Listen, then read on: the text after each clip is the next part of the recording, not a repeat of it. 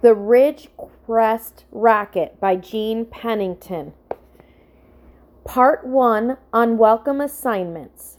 Say to them that are of a fearful heart, be strong, fear not. Isaiah 35:4, Chapter 1.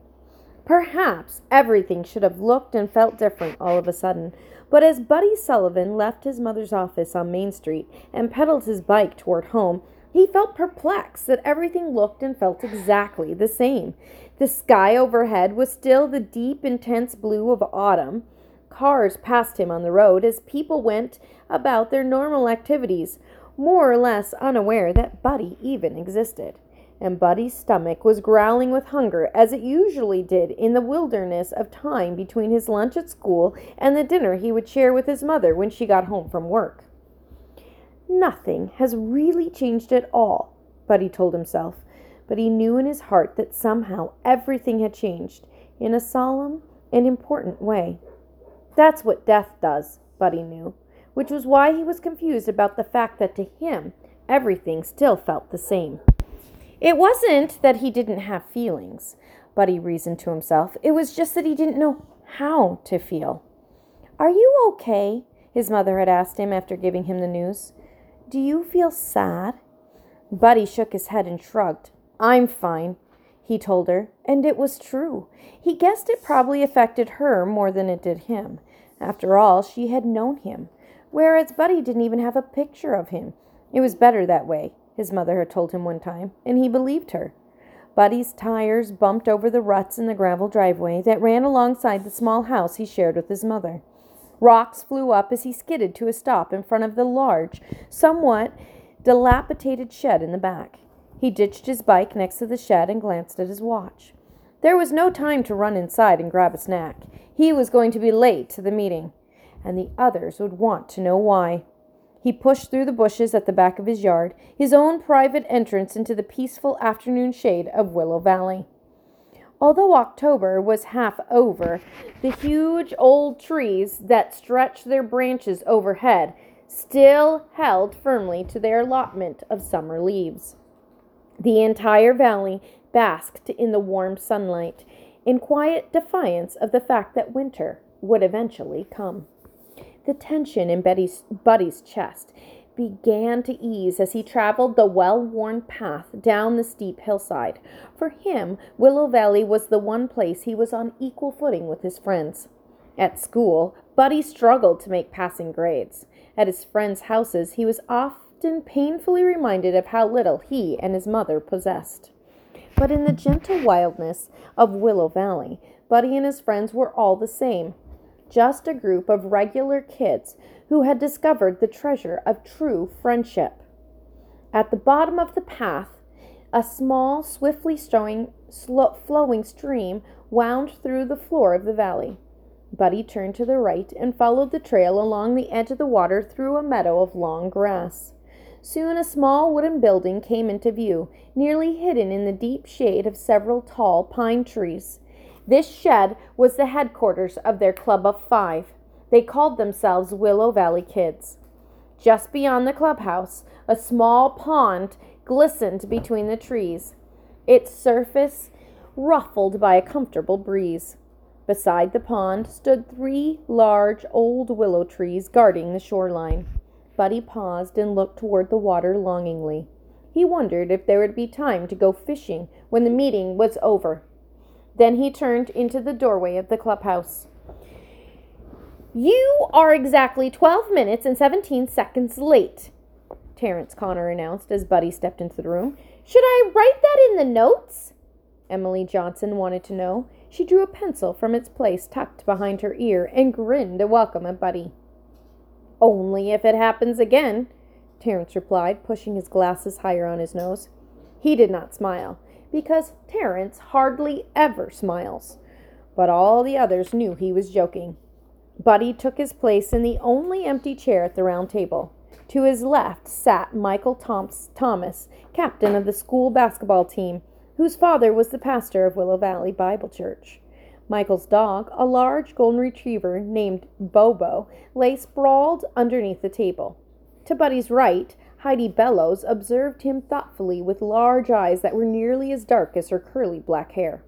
Here and there on the tabletop were crumpled napkins, and Buddy perked up. "Is there food?" he asked hopefully. Heidi reached into a basket and handed Buddy a very large and soft pretzel crusted with salt. "Freshly baked this afternoon by Bridget," she told him. Bridget was the German woman who cooked and kept the house running for Heidi's family. "Here's some mustard to go with it," added Heidi, "and 3 more pretzels are still left in the basket if you want seconds, thirds, or fourths." "We ate ours while we were waiting for you," exclaimed Emily. Buddy sank his teeth into the warm sweetness of the pretzel and felt his uneasiness melt away. Food nearly always made everything better. "Now that we're all here, we can get started," Michael declared. Terence took a small wooden mallet from the window ledge next to him and rapped it 3 times on the table to signal the official beginning of their meeting. Terence, who was the smartest kid in Woodsville, liked to do things by the book. "I call this meeting to discuss 2 items of concern arising from school today," he told them. "The first one has to do, of course, with the upcoming science project." Michael groaned out loud. "I've been dreading the science fair since kindergarten." It was true. In all the grades leading up to this one, the children had heard horror stories about the big science project, complete with a paper and a project display for the science fair. To make matters worse, a new teacher had arrived this year, fresh from a university in Chicago. Miss Larkin was all business and no fun. "Don't worry," said Terence. "Miss Larkin said we can work on our projects in groups of 2 or 3. I propose that we boys band together in one group and you 2 girls do the same." Buddy licked the mustard from his fingers and nodded. "That sounds like a good plan," he said. "But are you sure you want to take on Michael and me, Terence? You'll be in danger of losing your straight A status, especially with that new kid in our class." Buddy was talking about Dylan Kodiak, a new student who seemed to be good at everything. On the last 2 math tests, he tied Terence with perfect scores, to the shock of the rest of the class. No one had ever come so close to Terence's brilliance at Woodsville Elementary School. Terence frowned and adjusted his glasses. "Just promise me you'll work hard and do exactly what I tell you to do," he answered. "Miss Larkin will be assigning us topics on Monday." "So what is the other matter of business?" Emily wanted to know. She pulled on the end of her very thick and rather messy braid of honey-colored hair. "Is that a mystery to solve by any chance?" Since their last adventure, it had seemed unusually quiet around Woodsville. Terence shuffled his papers. "I regret to inform you that the second item also has to do with school. If you remember, at the beginning of the year, the school principal informed us that we would be required to perform 15 hours of community service each semester in order to receive the Citizenship Award. Only 2 months are left in the semester, and we haven't begun working on this yet." Michael flicked at a bug on the table. "I meant to sign up to teach basketball at the YMCA, but today I saw that Dylan Kodiak had taken the last spot." "There are plenty of spaces still available for volunteering at the hospital," Heidi said. "That's because nobody wants to work there," remarked Buddy. "I do," said Emily, sitting up straight. "I think it would be fun to help at the hospital. Let's all sign up there, and then at least we can be together." At this late date, "We're really not left with any other choices," Terence told them. "The hospital it is." Michael sighed loudly and slouched back into his chair. Working at the hospital around all those sick people and old people sounds like a nightmare to me. I'd better not interfere with basketball practice. "It won't be so bad. You'll see," said Emily cheerfully. Then she grinned. "You never know. Helping at the hospital may change your whole life. Maybe you'll decide to be a doctor." Michael fiercely wadded up one of the napkins, his frown only deepening. Terence chewed on his pencil and looked thoughtfully. The girls began to gather up mustard packets and clear the table. The meeting was over. Buddy swallowed the last bite of his third pretzel and gave silent thanks that no one had asked him why he arrived late.